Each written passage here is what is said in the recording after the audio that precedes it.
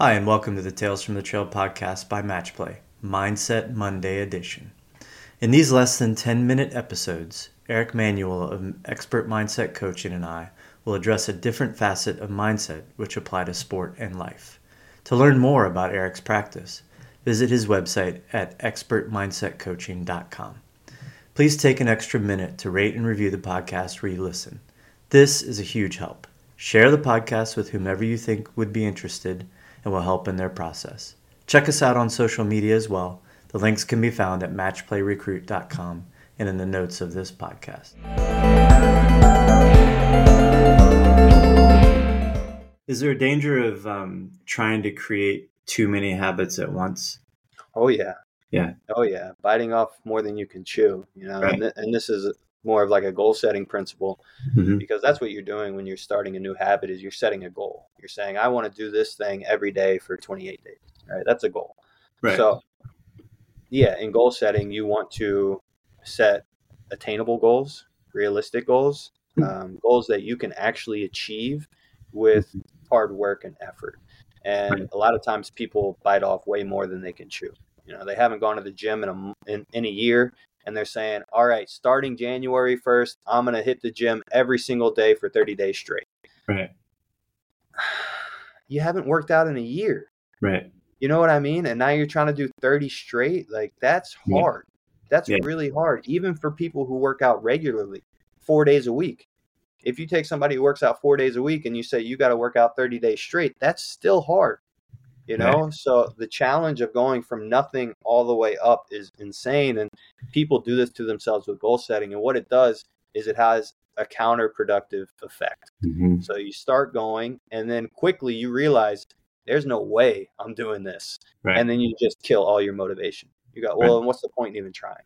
I'm not even going to do it then, So you set the goal to do 30 days straight. You end up doing 2 and you quit.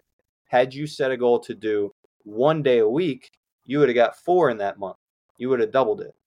And that's more realistic. And then in the second month, you could do 2 days a week. And then the third month, 3 days a week. So you got to start small with goal setting, and habits are the same way. If you're not running and you want to start a habit of running in the morning, how about you start with just like going for a 10-minute walk? Mm-hmm.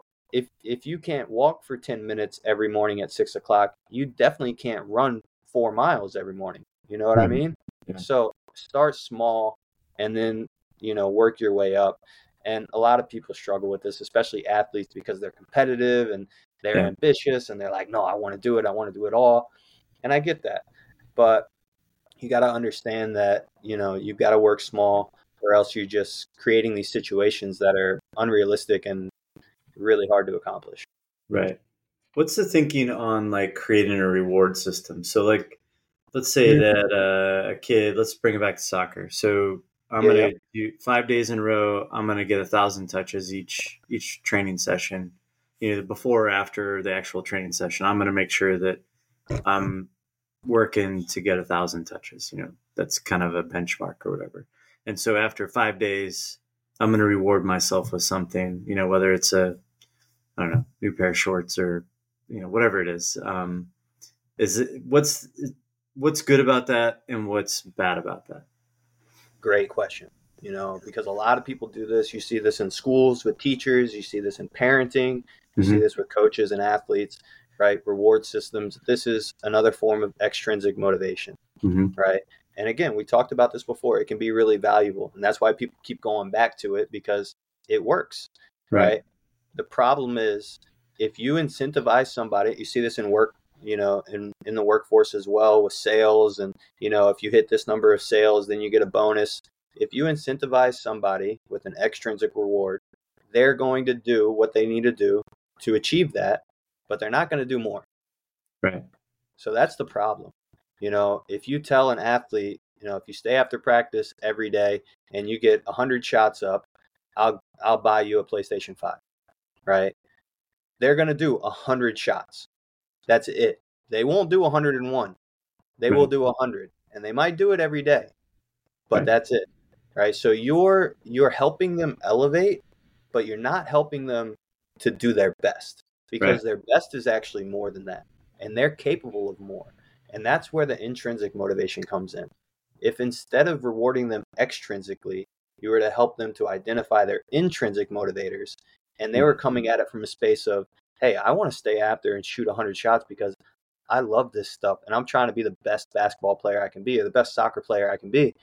Right. And I just love getting the work in, and I'm going to stay after because I'm trying to chase mastery. Well, they might do 100 one day, they might do 150 the next day. And then they're Right. like, man, this was fun. I'm going to do 200. Right. They're going to keep going and see how high they can get because they're not in it for the PS5. They're in it for mastery. They're in it Right. for the love of the game. So that's the big difference there with the extrinsic versus intrinsic. When you're intrinsically motivated, it doesn't stop. Right. Like that pursuit, that chase is endless. And you Right. see this a lot of times in martial arts with, the lifestyle of a martial artist.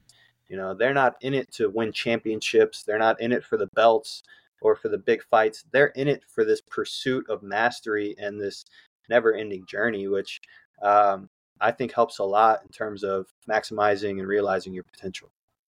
Yeah, you make a good point. Like intrinsic motivation is going to create a higher quality potential, most likely, Yeah. of a higher quality result than if you're extrinsically motivated. Yeah. Yeah. 100%. Yeah. And it's important to remember that like these aren't mutually exclusive. You can Mm-hmm. use both, and it's helpful to build both simultaneously, right? And Right. go into these experiences or moments in your sport with extrinsic forms of motivation as well as intrinsic. And you might need to tap into some at certain times and tap Right. into the other ones at different times. Right.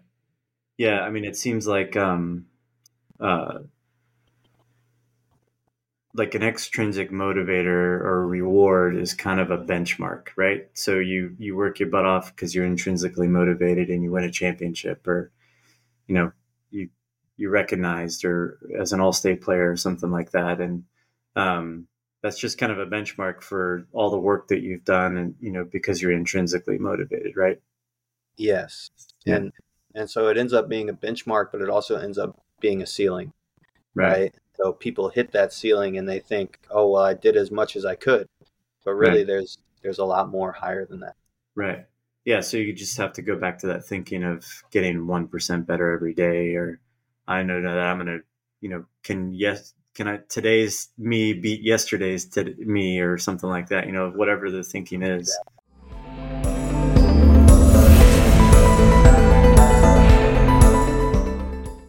I hope you enjoyed this edition of Mindset Monday. Let us know what aspect of mindset you'd be interested in learning more about. Don't forget to reach out to Eric Manuel if you want to discuss optimizing your mindset. Lastly, please take an extra minute to rate and review the podcast where you listen. Share the podcast with whomever you think would be interested and will help in their process. Check us out on social media as well. The links can be found at matchplayrecruit.com. See you on the trail.